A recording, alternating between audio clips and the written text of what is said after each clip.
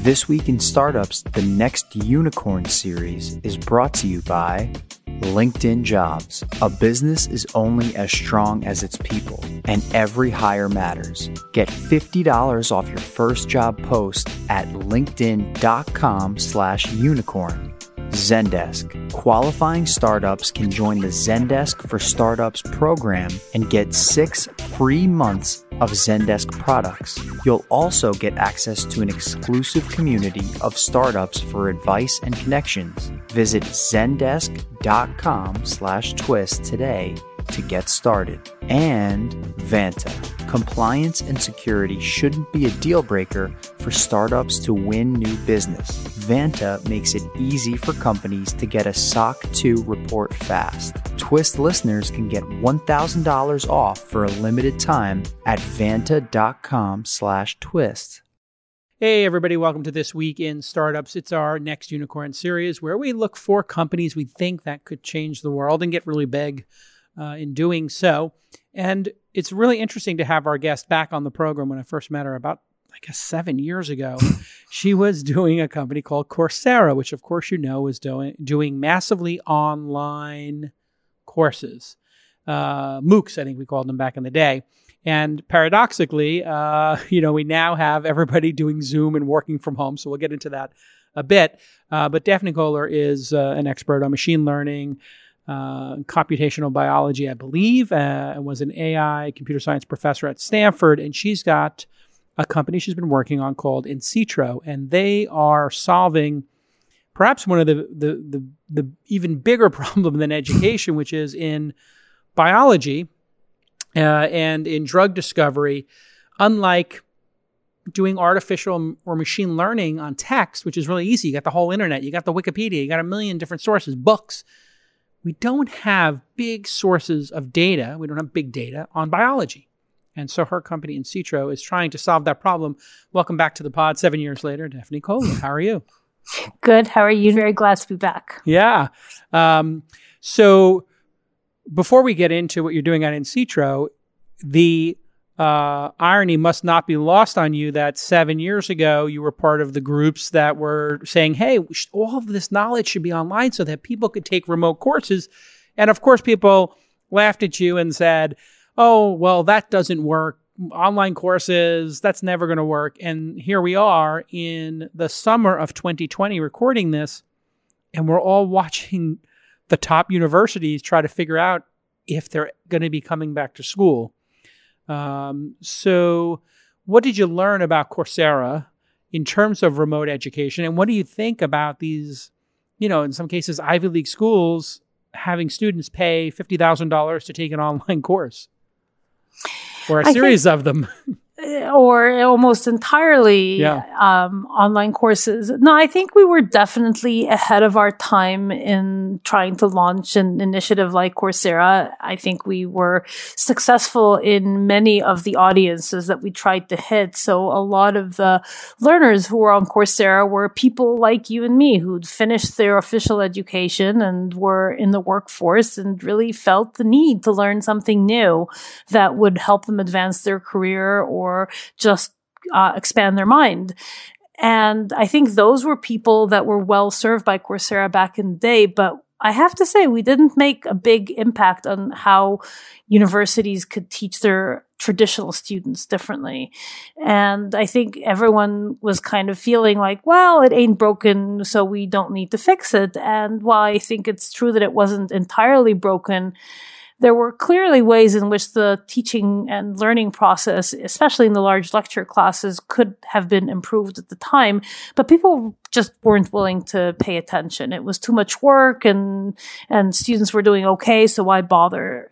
This pandemic has forced us to really evaluate this from a new perspective, and we're at the point that there's just no choice. And what I'm hopeful will happen out of this is, because universities are now forced to teach differently, maybe they'll realize that there is actually a better way, and that will make that long overdue transition finally happen. Yeah, and we see that in work. We had a whole group of people, these weird people running remote companies, and we kind of were looking at them going, that'll never work. Like, you can't run the next Google or Facebook, Coursera working from home by Lake Tahoe, wherever you are on some beach. And now we're all doing it and it's working. And many of us are lucky to work behind keyboards. So it actually, in some cases, if you learn the techniques, work better. Looking back on Coursera, was a beneficiary of the effort to put all this coursework online people who, like you're saying, were maybe left out of these courses ultimately, as opposed to the people who are on the university campuses? That those were the beneficiaries? I think initially that was definitely the case. These were people all over the world, in fact, who would never have access to an education at a Stanford or Princeton or Michigan. And they were the ones who really all of a sudden had these incredible learning opportunities that were not previously available to them. The audiences that we really didn't hit were the ones that were, that had that opportunity, but I think in a way that was not as good as it could have been. And hopefully we can now give them an even better education by having been knocked off of our little hill and hopefully be able to climb a better one. Well, what did you learn in terms of what makes a good online learner, as in terms of the students, a teacher, and in terms of the platform? What gets people to actually learn when they're on their computer alone in their living room or their little study space? You know, honestly, that's very hard. And the ones who learned the best were the ones who had some kind of extrinsic motivation. These were oftentimes ones who had some clear goal of what they were looking to get from the online courses, like they were looking to get some kind of certificate or such that would allow them access to a better career. The other impetus that we found was really effective was some kind of online community, so that people felt like there was almost a series of deadlines and they were beholden to other folks who were in the community with them to make progress and complete the course. And if we're looking for what I think would work well in the university setting, it's not to put a random person in front of a computer and say, hey, here's the entire course completed at your own pace. Let us know when you're done. Because I think it's a relatively small group of individuals that can actually achieve that level of self-motivation. What you really need is to create some kind of community with a synchronous experience that keeps people moving along at a certain pace. So I think if I were a university now, I would be looking to have some blend of really high quality online content, including what we find on Coursera, along with a teacher and a community of students who are kind of working through that content together and making sure that there's discussion, there is engagement, there's sort of a forward pull towards completion, because otherwise people just tend to drop off and then they never come back. We are pack animals, and like when there's a cohort and it's social, it makes you come back, right? And the gamification also, it's really also interesting when you think about it. We've seen another layer of more casual education, I think, that learned lessons from Coursera and that cohort of MOOCs, which are things like Masterclass or other online learning opportunities. But you can confirm that you did not solve human motivation to learn.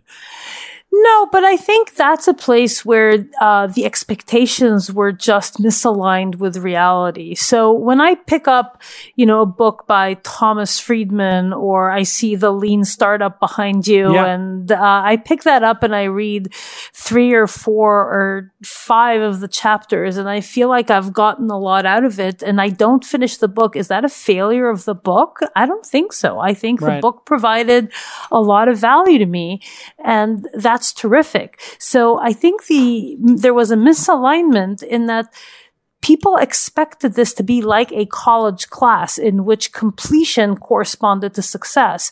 And to me, for those casual learners, the ones who are just looking to expand their mind, success is walking out feeling like you've learned something of value to you. And I think that was part of the narrative around MOOCs that we always tried to correct and say, look, this is not like a college class, and you shouldn't expect people. Most of them didn't even want to complete going in. They just wanted to learn something. And that's really the question that you should be asking. Right.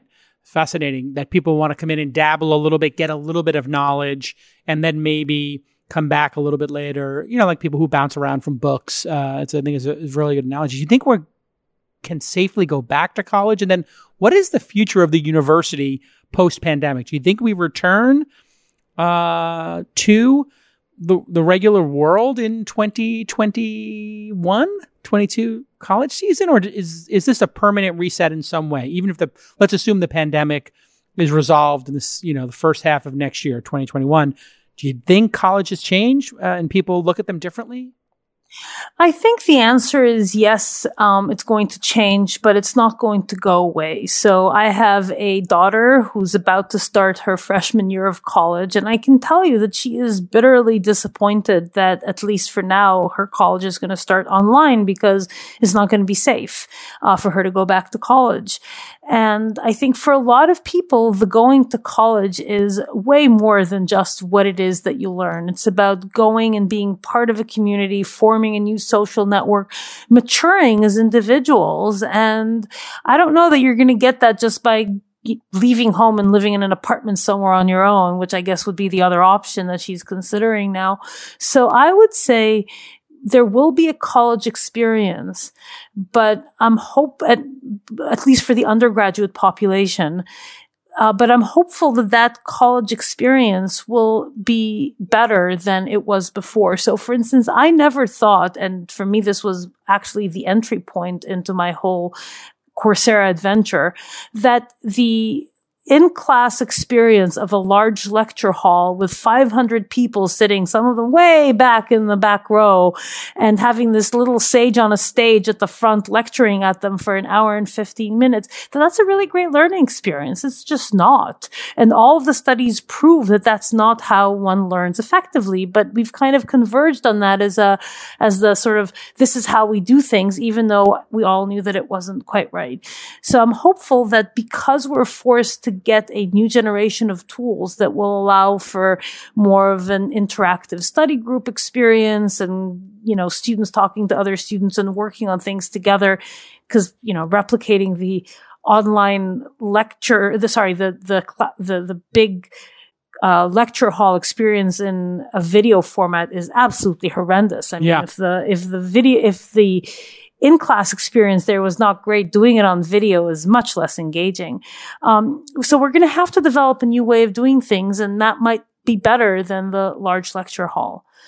Now, honestly, I'm not sure that for some other educational experiences, it will end up going back to normal. So if you're a master's student and you're already in a professional environment, you're already working, is it really necessary for you to uproot yourself, your family, and go off to school? Or is it better to just learn online? That's where I think we might not see quite as much of a return to face-to-face teaching. The continuing education, the graduate degrees, because you are obviously at that level very motivated and you're an adult and you can drive yourself to do the completion, right? I mean, it's a different group of people. And you already have, in many cases, the things that undergrads are looking for. You have your social network, you have an apartment, you have a job. You don't actually necessarily want to pick yourself up and go live in a different location just so that you can attend the university there. All right, when we get back from this quick break, I want to talk to you about the new company, Incitra, which you've been working on for a couple of years now, 2 or 3. I think you started in 2018, and why you started it and what you hope to accomplish when we get back on This Week at Startups. Listen, we all know that LinkedIn Jobs is amazing, but I wanted to start today with a testimonial from one of you, the audience, who recently emailed us and told us, as a This Week in Startups listener, about their amazing experience using LinkedIn Jobs. Well, Aaron Mason is the founder and CEO of Emma AI, a startup that uses AI to optimize travel time on your work schedule. And Aaron recently hired a machine learning engineer who is starting on Monday. He received 110 relevant applications in only 4 days. That's over 25 a day. And he did that with a small budget, so he got exceptional value. From job post to offer accepted in only a few days, LinkedIn Jobs for the win, of course. And small businesses have unique needs. Despite the current uncertainty, one thing that remains unchanged is the importance of having the right people on your team. You know this. So when you're ready to make that next hire, LinkedIn Jobs can help by matching your role with qualified candidates so that you can find the right person quickly. That's what you want, quality and speed. And LinkedIn does that. They have an active community of professionals with more than 690 million members worldwide. It is ginormous. And they put your job post in front of qualified members every day so that it's seen by people looking for jobs like yours.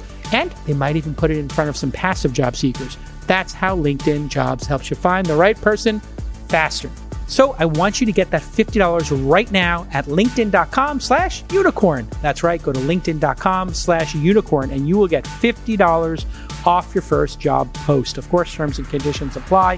Thank you, LinkedIn, for giving us $50 for our listeners at linkedin.com/unicorn. All right. Daphne Koller is back with us on This Week in Startup to talk about her new company, Incitro. So tell us, why did you start this company and what do you hope to accomplish with it? So I've been working in the area of machine learning applied to biomedical data sets for quite a while now. I think it was in the late 90s, early 2000s. And I always felt like there was so much richness, so much potential value in biological data, because biology is one of the most complicated things that we have to deal with. It's not a system that we get to design. And so the rules are really complicated and intricate and often evolved. I mean, in general, evolved to where they are by a set of random events that created something that is quite magical, but also incredibly complex. And the only way that we, I think, are really going to understand the biology of who we are, and not just us, but nature around us, is by collecting enough data and applying sufficiently sophisticated algorithms that can really extract some meaningful rules and insights about what's going on. So this is something that's fascinated me for about 20 years now, but it was always really hard to do that because data collection in biology involved weeks, months of wet lab experimentation by people sitting there and pipetting and moving liquids from one tube to the other. And so if you got a handful of data points, you felt lucky. And now that world has changed, and we are in a position where there has been a set of tools that have been developed by bioengineers and cell biologists that all of a sudden give us the opportunity to measure biology at unprecedented fidelity and scale. And that is just an incredible opportunity for people to bring that suite of tools together with tools from machine learning and data science to solve problems that are at the core of society, at the core of making the world a better place. I think there is opportunities like that across multiple domains. I think it could transform agriculture and crop growing. It can transform the environment in allowing us to create organisms that clean up our oceans, for instance. And importantly, from what I want to do, it allows us to understand and transform human health by making better drugs that help us deal with diseases that are currently intractable and cause tremendous amounts of pain and suffering and death because we haven't had the tools to really probe into the biology and figure out how to fix them. And that's really what we hope to do at Incitro. And so the machine learning, if I'm correct in describing, and I always try to describe it in the simplest words possible, is software that learns from the data that's presented to it. Is that a good, simple definition? Fair enough. Yeah. So the data sets don't exist. Does that mean you're making the tools of machine learning, or that you're preparing data sets and the tools so that a drug discovery company, you could sell them the tools and say, hey, here's a bunch of data. Why don't you look into it and see what you can find? So you have a reference set. Almost, except up until you got to the last bit. Yeah. So we are making data. We are also building tools, both tools to create data and tools to interpret data. But we don't sell tools. We are a drug discovery and development company. We just want to be the new generation of drug discovery and development companies. So in the same way that when, companies went into the retail space and they said, we're going to build, thinking of Amazon, for instance, a completely new way of doing retail. They didn't just take Sears and said, let's transform Sears by putting a website in front of it. Yeah. They said, we're going to build an entirely new way of doing retail. We want to build an entirely new way of thinking about drug discovery and development where data science, machine learning, and large data creation just permeates the entire process. So you're building the tools that you need to do the drug discovery that at a much more competitive or cost-effective way. Is that what it's about, getting more swings at bat? Because my understanding is drug discovery is getting more expensive and it's getting harder. That doesn't make sense to me with Moore's Law, with software, with Amazon Web Services, cloud computing. I thought everything got cheaper. Why is drug discovery more expensive today? So people will give you different reasons. Partly it's that there's going to be some people who blame regulatory and the FDA for making the recording and clinical trials more onerous. And I think that plays a small part in it, but I don't think it's the fundamental problem. The fundamental problem is that most drugs fail. And success rate for a drug program from beginning to end, depending on exactly how you calculate it and at what stage you count the beginning, is about 95% failure rate. That's not 95% success rate. It's the other way around. Sort of like startups. Yeah. Yes, exactly. And so that's a serious issue because each of those drug programs is incredibly costly. And you only discover often at the very end after you have invested a tremendous amount of money and time that the program's not going to succeed. And so each of the successful programs carries on its back the cost of the, 20x programs that didn't succeed. Right. So what we hope to do is to build predictive models that tell you much earlier in the process that certain paths are going to be dead ends. And so you can avoid going down those paths and incurring all those costs that add on top of the cost of the successful programs. So this means you get more swings at bat. You could even be more risk-taking. And, even in the 20x example you're giving, that actually, you have to return more than 20x because capital allocators have a choice of where to put money, as you know, as somebody who's been in the startup world now and taught at Stanford where there's a ton of entrepreneurs. Not only do you have to make up for those 20, you also have to then beat the stock market's return of 7, 8, 9% a year. If a capital allocator like a pension fund or a venture capitalist is going to fund these things. So who funds these drug discoveries now? And what is the scale of them? Is it $5 million to $50 million or $500 million? Educate me on the scale of discovering a drug and then getting it commercialized. It really depends tremendously on which disease area you're going after.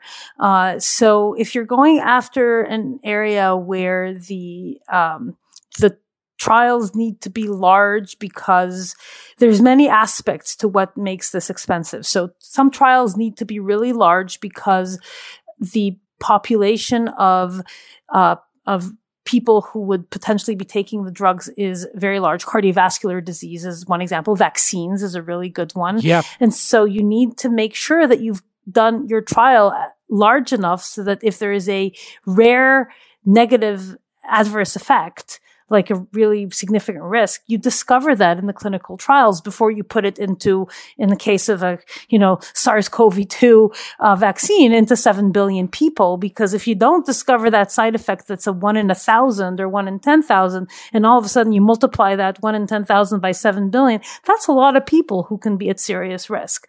So that's one aspect of it. The other aspect of what makes some of the programs more expensive is that, you need to make sure that you have enough people to be powered to see a significant effect. And that's an area where I think a lot of drug companies make a mistake by trying to go after very large audiences because they think it increases their market. But that basically dilutes the population where you're really going to make a big difference. So there's been a movement in the last few years towards smaller drugs that target a smaller, much better defined population where you can really make a very big difference from the perspective of almost a cure. And they're not blockbuster drugs as they used to be when we did statins and such. But for the patients for whom they work incredibly well. And that's where I think the field really needs to go, is drugs that work for a smaller population and really, really make a difference. However, with a small hit rate, that's impossible, because who would finance a mission of bringing back a small prize, even, for a small population? So how much of this is the people financing it just saying, you know what, I need you to go swing for the fences, and the entrepreneurs who are working in these companies saying, we need to swing for the fences? I think there is actually a big bifurcation here between smaller companies and larger companies. So a lot of the smaller biotechs have actually been quite successful by not swinging for the fences in the sense of going after the large populations, because for them, if they get a 3x, 5x return on an investment, and that, it can still move the needle dramatically in terms of the benefit that they provide to themselves and their investors. Oftentimes, it's actually the big pharmas where a smaller hit doesn't move the needle. Got it. If you're if you're a 50 billion, 100 billion company. Right. And so for those, it's oftentimes a pressure to go after the bigger indications rather than slice it up and really make a difference to smaller groups of patients, but a very meaningful difference. And why aren't those big companies using machine learning themselves? Why does your firm need to even exist? Are they don't have that skill set as their core skill set, and this is just two different topics, machine learning and, drug discovery and building drugs? I think that's a really great question, and one that I get asked a lot, because everyone knows that they need to be doing machine learning. All of the CEOs of the big pharma, they go to Davos and everyone's talking about how machine learning is changing all of the other industries. And so they come back and tell their people, hey, we need some machine learning. Can you get me some of that? Yeah, sprinkle it on. Exactly. Yeah. And the truth is that I think it's really hard to take any company, not just a pharma company, that doesn't have a data culture and suddenly switch it to be working on a completely different model. So for instance, in a lot of the pharma companies, there's this incredible siloing of the data that they've collected. Data was never considered an asset. It was a disposable. So it was stored on random disk drives in different people's laptops. I'm not kidding. Wow.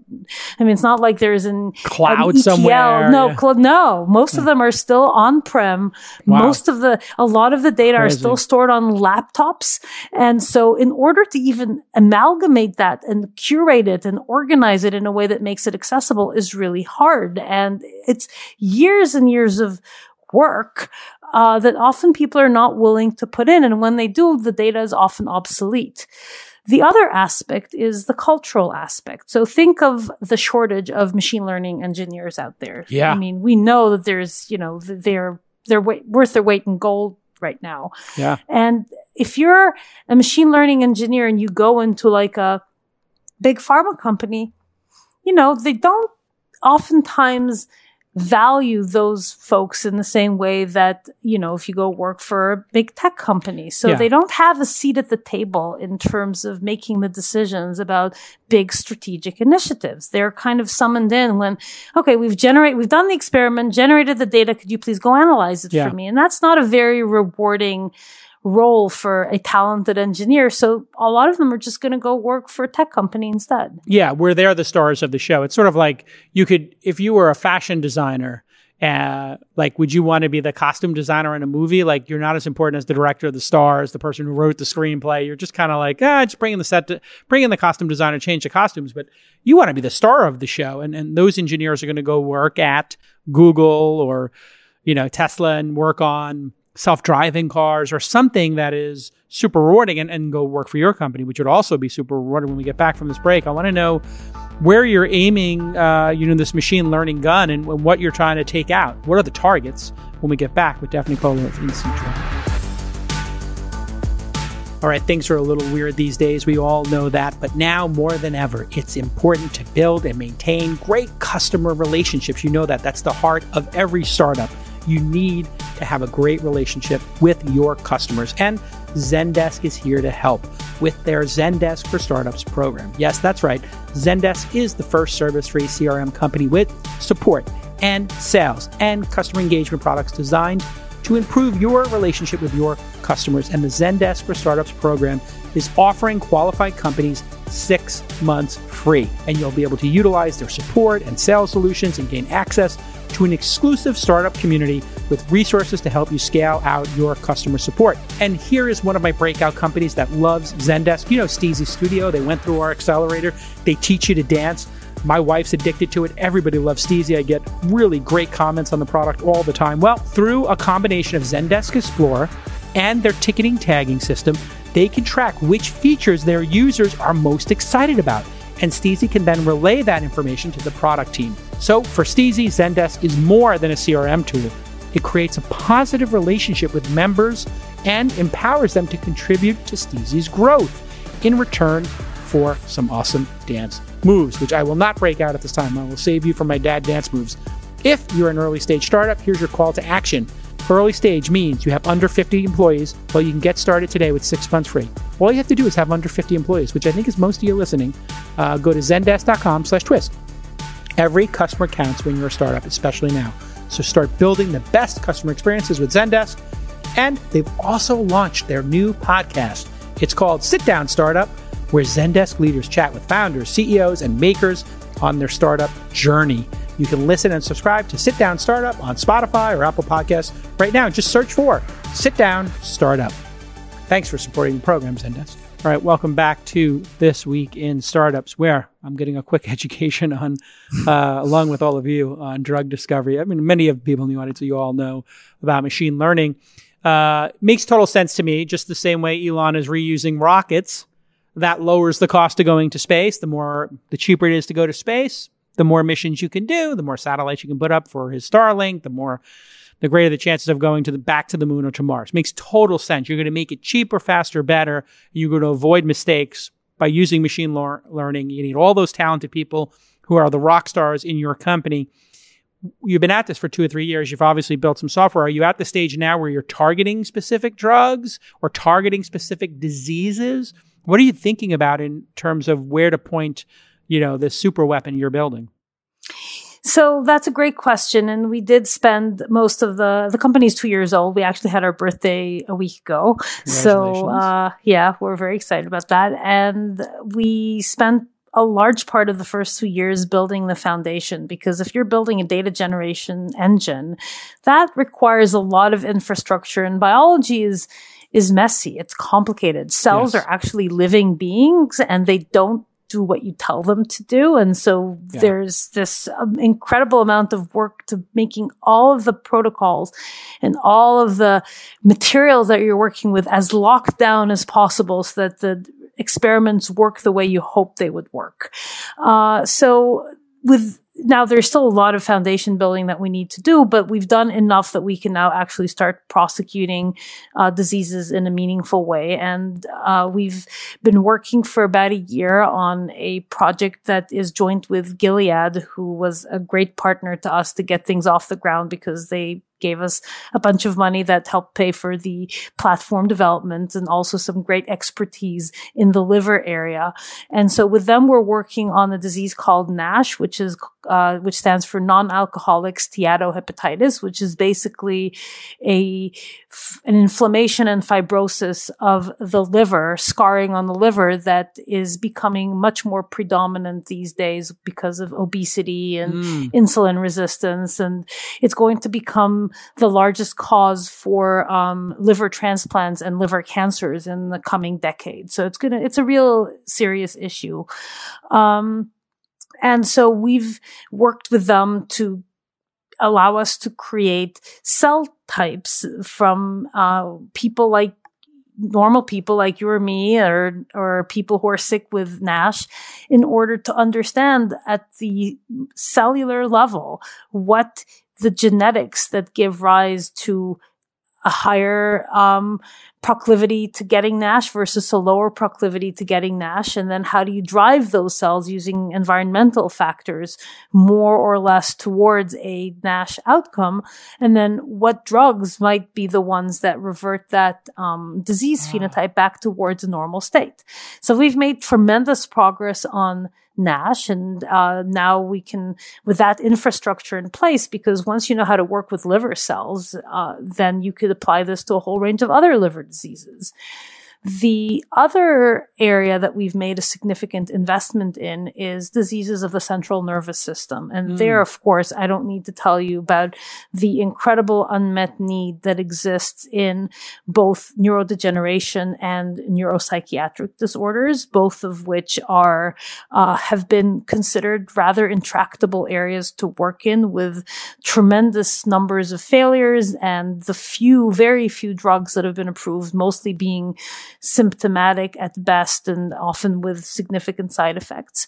This is an area where I think there is tremendous potential because there has been a much greater understanding of the genetics of those diseases, and realizing that, you know, someone, for instance, has a neuropsychiatric disease, a large portion of that is probably genetic. So, for instance, the concordance between identical twins in autism is about 60 to 70%. And depression is about 50. And so there's clearly a strong genetic component there that we now, I mean, it's very complex. We know that there is hundreds, if not thousands, of genes that are involved in these disorders.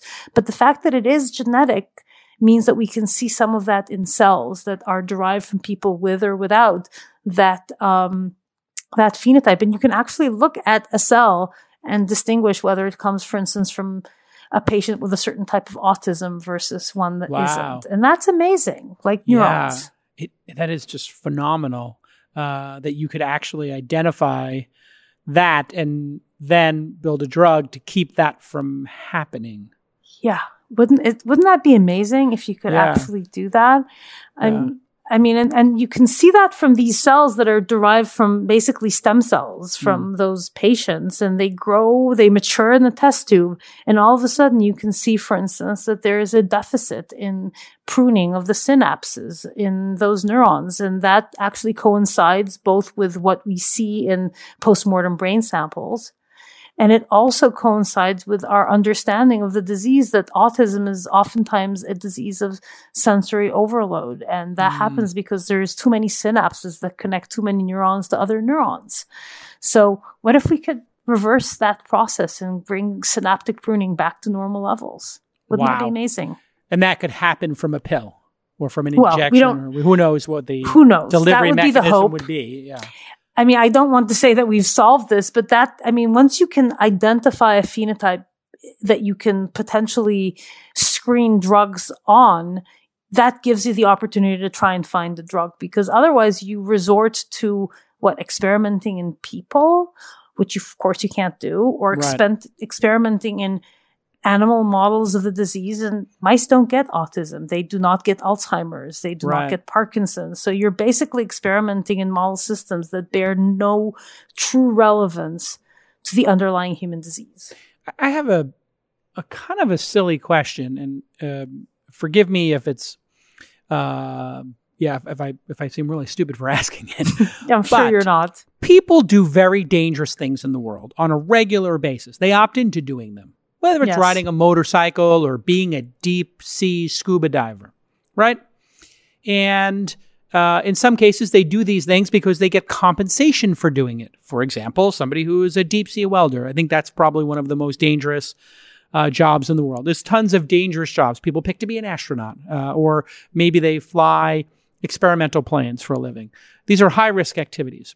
And then I hear about people in science. We're very concerned, and rightfully so, about the adverse effects of testing on humans on an individual human who is making an individual decision to opt into it. So I know somebody who actually opted into one of the vaccine trials for COVID, and they're getting paid $2,000, and there's 30,000 people in the trial.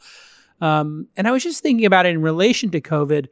There is a dollar amount in which most people would take some risk, but it's very uncomfortable to talk about this. Yeah.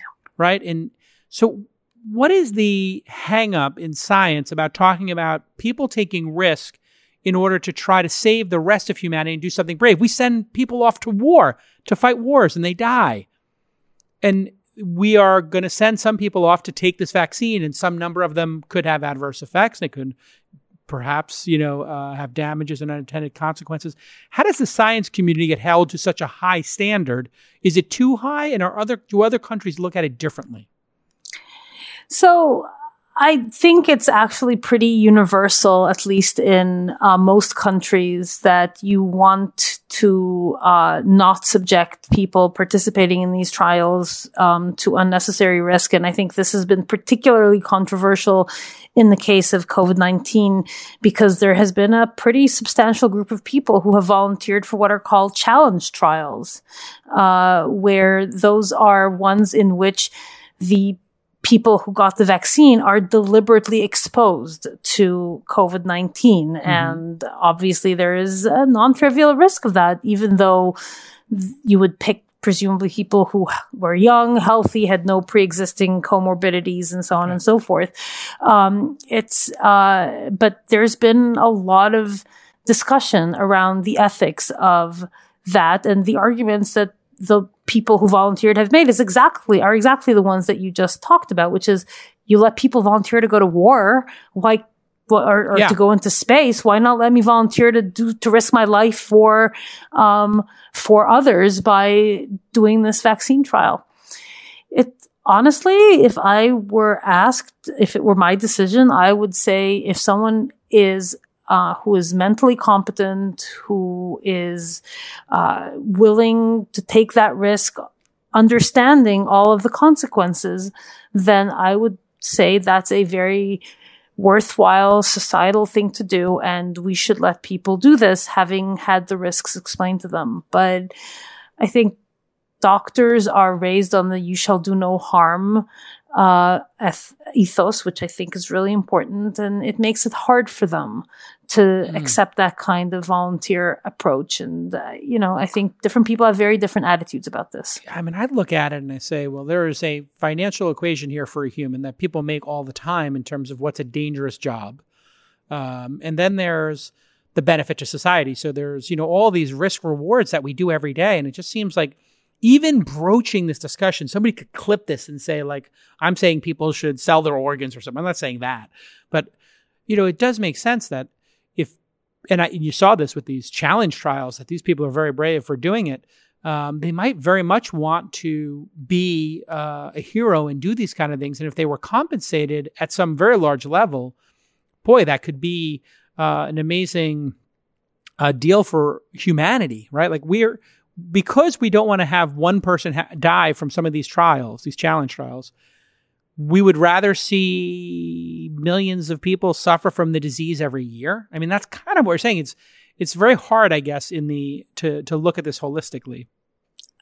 I think people find it very challenging to really think through situations where one deliberately puts another human life at risk. And even though implicitly we do it every day, and I used to teach decision theory when I was still a professor at Stanford, and point out that whether you explicitly acknowledge it or not, society makes decisions all the time that put people knowingly at risk but they just don't think through the consequences. So for instance, when you make a decision that you're not going to do a full-blown maintenance on every airplane after every flight, there is no question that would increase the safety of airplanes. It would also increase the safety of your car if you were to, change the tires every 4 weeks rather than once every 4 years. And yet people don't do it, even though it is clear that by doing so, you would improve the safety of that mode of transportation.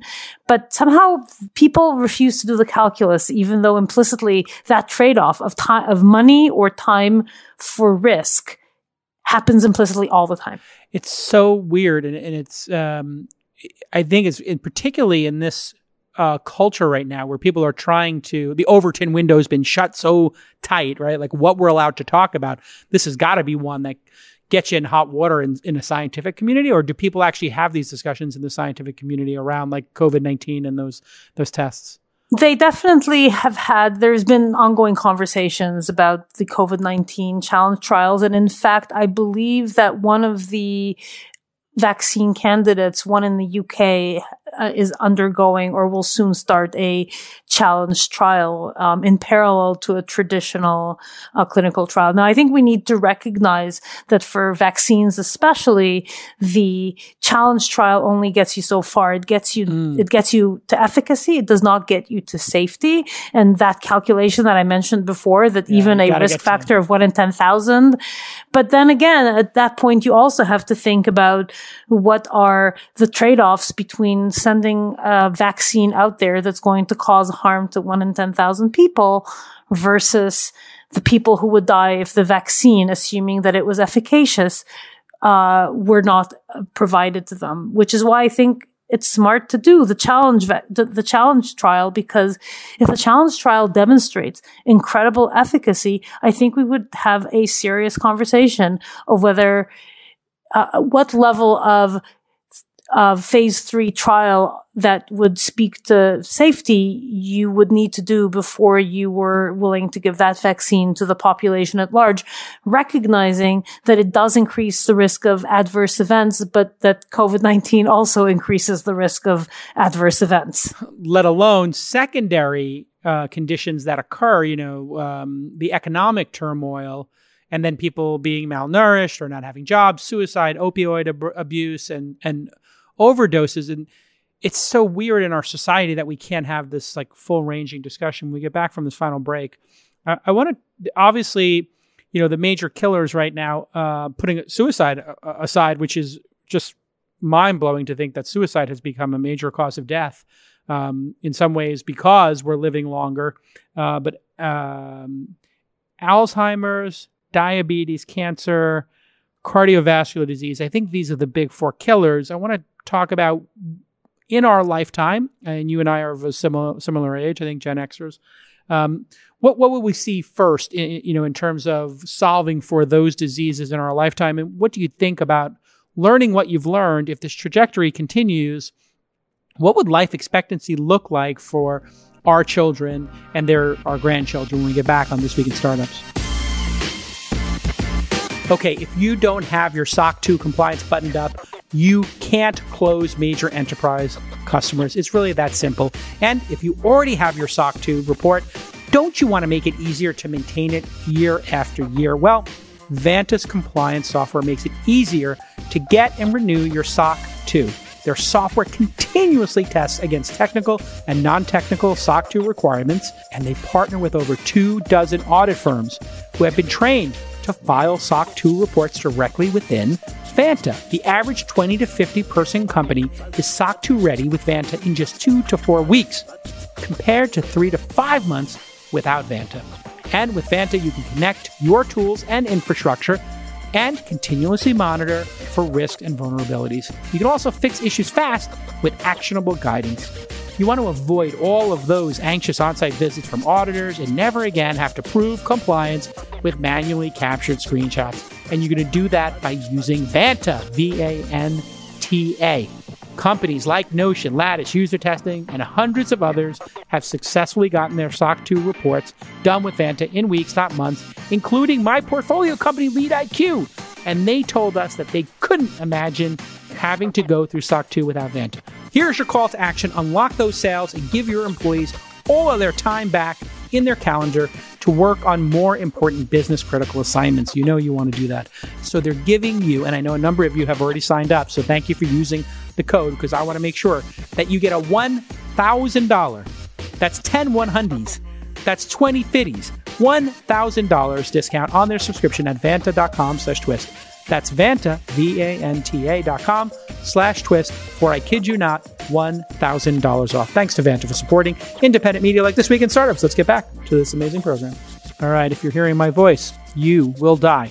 Not today, hopefully, but at some point in your life. And it's one of the things that we think about a lot, especially when you become a parent or maybe you hit a certain age. I'll be hitting 50 this fall, which is mind-blowing to me. And just thinking about death and life extension. If we were sitting here 200 years ago and we said, wow, people are living to 70 and 80 years old, and the reason people are dying in many cases is because they've opted into it by overeating, smoking, alcohol, drugs, whatever, and mental health were becoming some of the leading causes.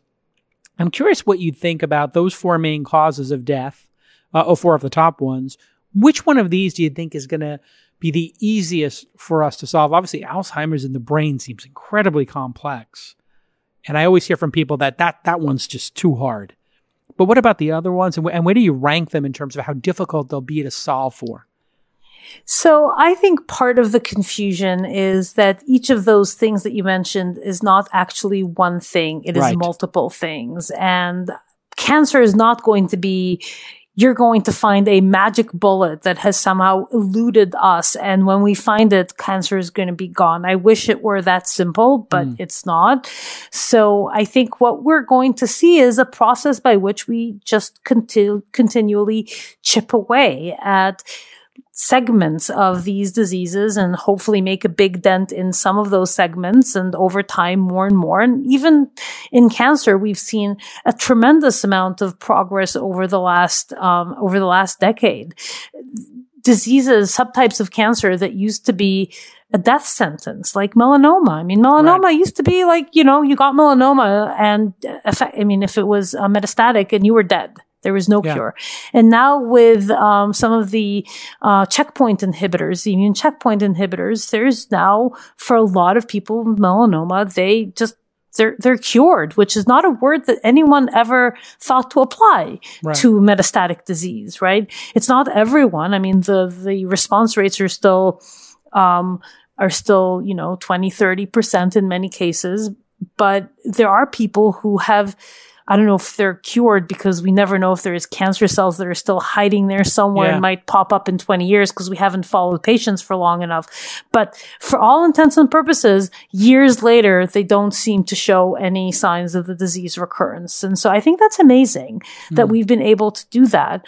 We haven't done that for all cancers. I mean, there's some that are still incredibly a challenge, and we haven't found anything along those lines. Like glioblastoma is a good example. I think the same thing will be true for Alzheimer's. I'm confident that Alzheimer's is not one disease, that there's multiple pathways that are involved. And I think part of the problem has been that we've tried to treat it as a single thing. So my hope is that as we have better tools for studying the brain, we will identify those segments and be able to bring to bear a much more targeted arsenal for those segments, in the same way that we've been able to bring to bear targeted therapeutics, what's called precision oncology, to certain subtypes of cancer. So it's not that we're going to beat one and not the other. We're just going to chip at all of them.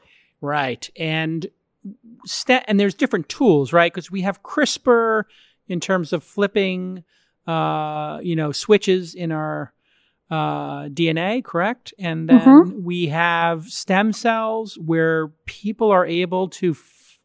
Is this correct that we're starting to be able to manipulate stem cells in human beings to then regenerate, at least in test tubes and stuff like that? And those. Yeah, solutions? I mean, some of the interesting, very early studies suggest that you can potentially give, for instance, Parkinson's disease patients whose dopaminergic neurons have largely died off. You can basically transplant stem cell derived dopaminergic neurons, and they start producing dopamine, and they give these people a better chance at a much longer life than some of the treatments that we've had, which have basically largely been dopamine replacement using L-Dopa.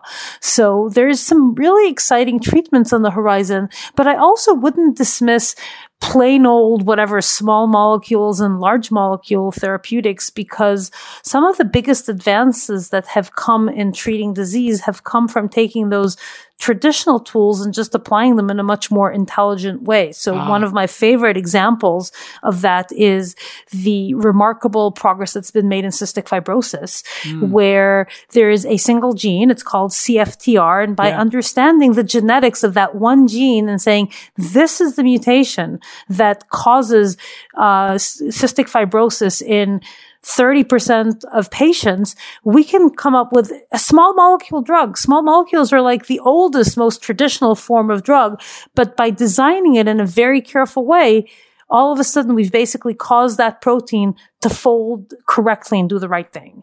Incredible. And now 90% of cystic fibrosis patients have an effectively normal life, whereas it used to be up until not that long ago, a death sentence at the age of 20. So it's interesting you mentioned that. I have a family member who's the same age as me, or approximately so, who is a beneficiary and who has cystic fibrosis and has been a beneficiary of these drug discoveries. So it hits close to home. What about these organoids and this ability to make mini versions of, from stem cells of our organs? Yeah. You see that this eventually, because you can test on those. Explain what organoids are, why that's important, and if at some point, you're talking about, brain cells being able to build brains in petri dishes. I know we can build little tiny ones. Yeah, so I think we need to distinguish between the use of those tools for research purposes and the use of those tools for therapeutic purposes, and they're quite different. So the use of these tools for research is something that I think has come a tremendously long way, including the work that we do at In Citro, where the idea is that I can take a skin cell from you with your genetics, revert it back to stem cell status. So now it's a stem cell from your genetics, and we can now cause it to become a neuron. How does that happen? Is there some liquid you pour on it? Is it some process? There's different techniques. Some of them are small molecules that kind of push the cell this way and that way and this way and that way. Sometimes you actually genetically intervene in the cell by having genes that turn on during development and really causing them to turn on at that point in the development of the organoid. And so now we have an incredible collection of organoid protocols that have been developed. Some of them are for brains. Some of them are liver, gut, heart, kidney. It's actually quite remarkable to see them, and you can kind of see the little brains in the dish. They're teeny little brains in the dish. I've seen pictures of it. It's in the Wikipedia page, and it's just like, amazing. Wow, this is mind-blowing. And so the beauty of it is that we can now take, for instance, patients that have a genetically caused disease and create organoids from them. And we can take normal, healthy, matched controls and see what makes the little brains, say, from the patients. Yeah. How do they look different from the little brains from the controls? And now by comparing and contrasting, you can say, okay, this is what sick looks like. This is what healthy looks like. Now let's find something that reverts the sick to healthy. And that's exactly where the machine learning comes in, because you can't, people have a hard time just by looking at the little brains. They don't even know what to look for. But machine learning doesn't have a problem with that. Yeah. So that's actually a thing that we do, and it's a core of a lot of what we do at In Citro. What do you think about our lifespan and the ability to have a healthy life for a longer period of time? Are we going to increase our lifespan dramatically for the people who hear our voice right now, whether it's a 15-year-old or a 50-year-old? Or are we just going to get healthier and healthier so that 70-year-olds are going to be and 80-year-olds are going to be skiing because they just have they'll be in better shape because our bodies won't degrade as much, and we'll be able to treat so many diseases, whether it's a bad knee or a bad liver? Honestly, I don't think any of us really know the answer to that. There have been experiments in model animals, worms, to a lesser extent mice, that have extended the lifespan dramatically.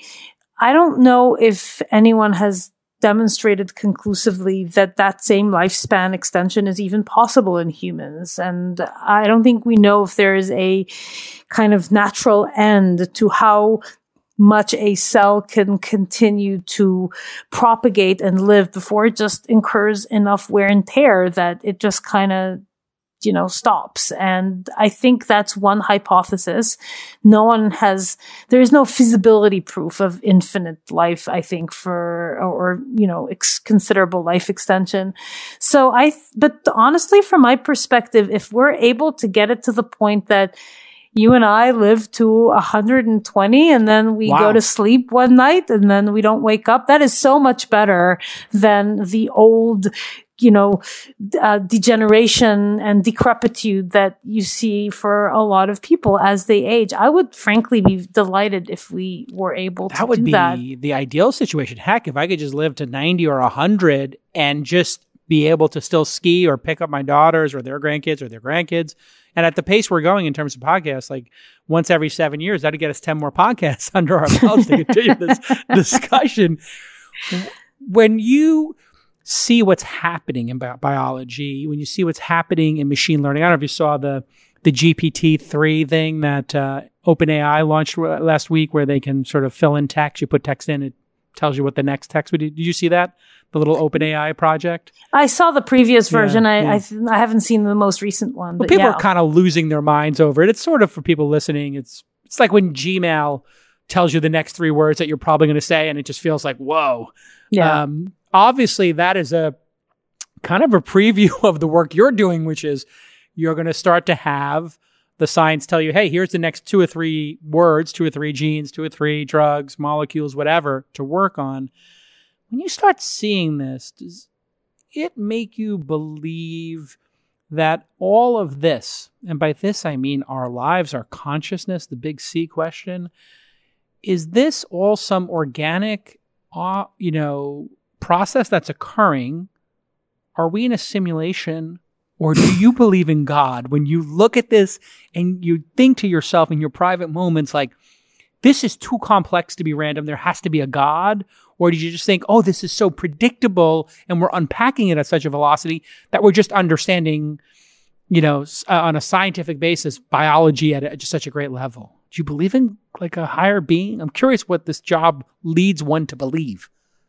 So I don't know that I'm representative of others, but to me, these are actually 2 separate questions, and one almost doesn't speak to the other. So the ability that we have been able to create machine learning algorithms that are really, really good at pattern matching with given enough data, to me, is an amazing engineering feat, and I'm deeply impressed that we were able to get there. But those algorithms understand nothing.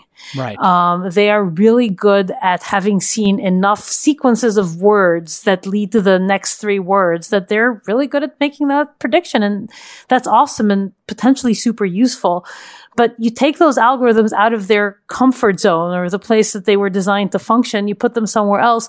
They have none of that adaptability that we as humans have to grok a situation, figure out what's going on. And think of The Martian as an example of a movie, right? Yeah. You took a person and put him in a completely different situation, and he just figured it out. And that is a thing that we have not been able to build into our machine learning models. And furthermore, the techniques for doing so, I haven't seen anything that I've found as being on the path to creating that level of flexible thinking and adaptability.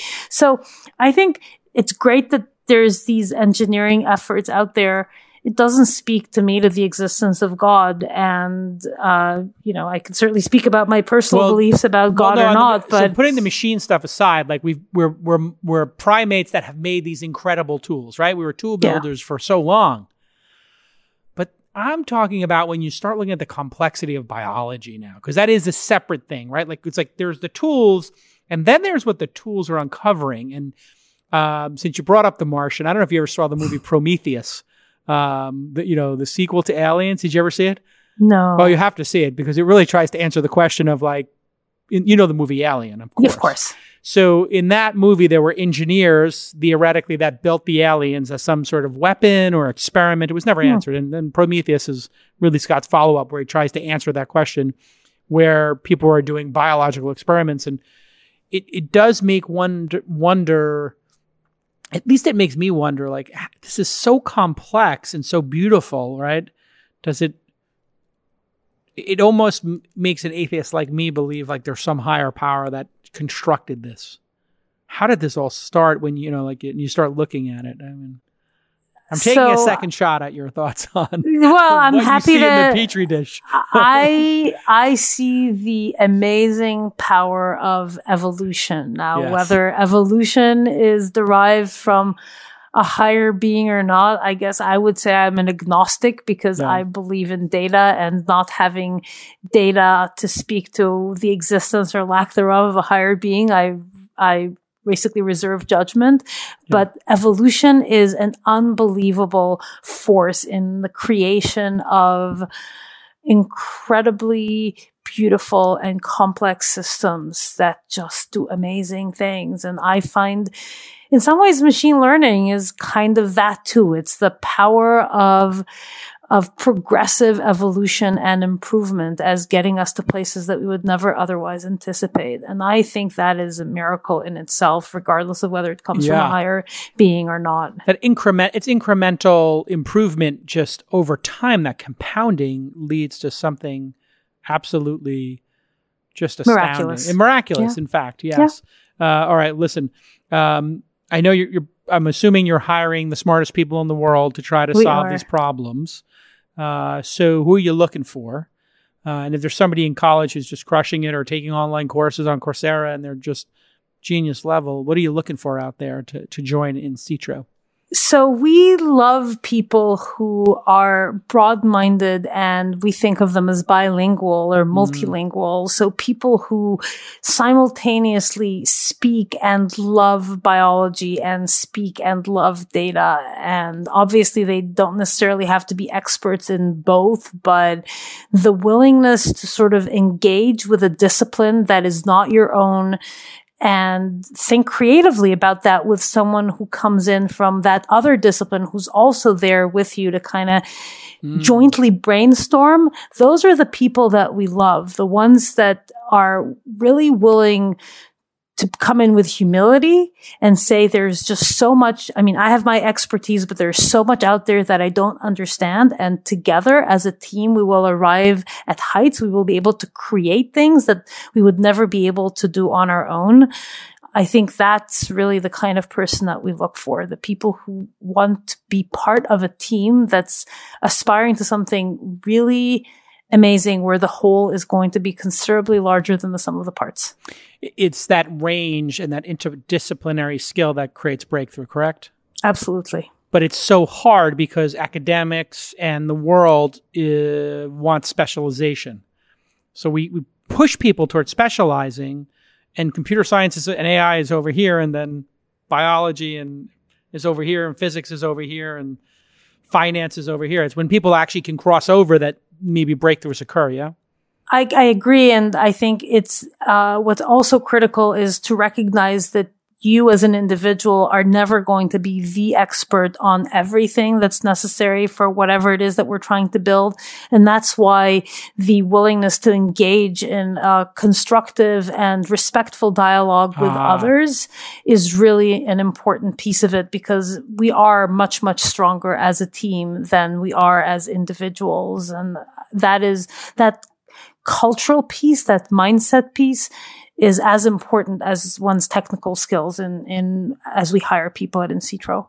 Yeah, you have to be able to sit around that table and brainstorm and make those breakthroughs. You can't think that you know it all just because you're the top of your field, because the breakthroughs come from the crossover. So listen, Daphne, it's great to speak to you again. Congratulations on the progress. We're all rooting for you. And if you're a really brilliant person, or you know a really brilliant person in these areas, and you want to be a drug hunter and you want to save lives and reduce suffering in the world, Daphne's been at this for a while as an entrepreneur and a professor.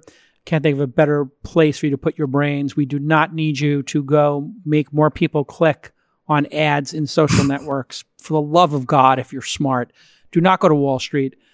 Do not go to Facebook and make people trend garbage stories. Go work for InCitro and try to save some lives. It's better. Right? I mean, isn't this one of the problems that you see is like the financial incentive to go do smart people to go do stupid, inane work is just too great in the world? I couldn't agree with you more. I think if more of the really smart people that are out there said, what can I do to make the world a better place? I think we would be in a much better shape as a society. I try and teach that to my children, and I tell them, look, for those of you who were born to a privileged situation, in the sense that you have a good home and get to go to a good school, you should be looking to give something back. You should be looking at how you can leave the world a better place than the one you came into by virtue of something that you've done. So I completely agree with you. I think for those of you who are smart and who have that opportunity, give something back to the world. Make a dent in the universe, to paraphrase Steve Jobs. Yeah, make a dent and don't make a spreadsheet. Oh, yes. God. All right. Thanks, Daphne. Stay safe, and we'll see you all next time on This Week Startups. Bye-bye.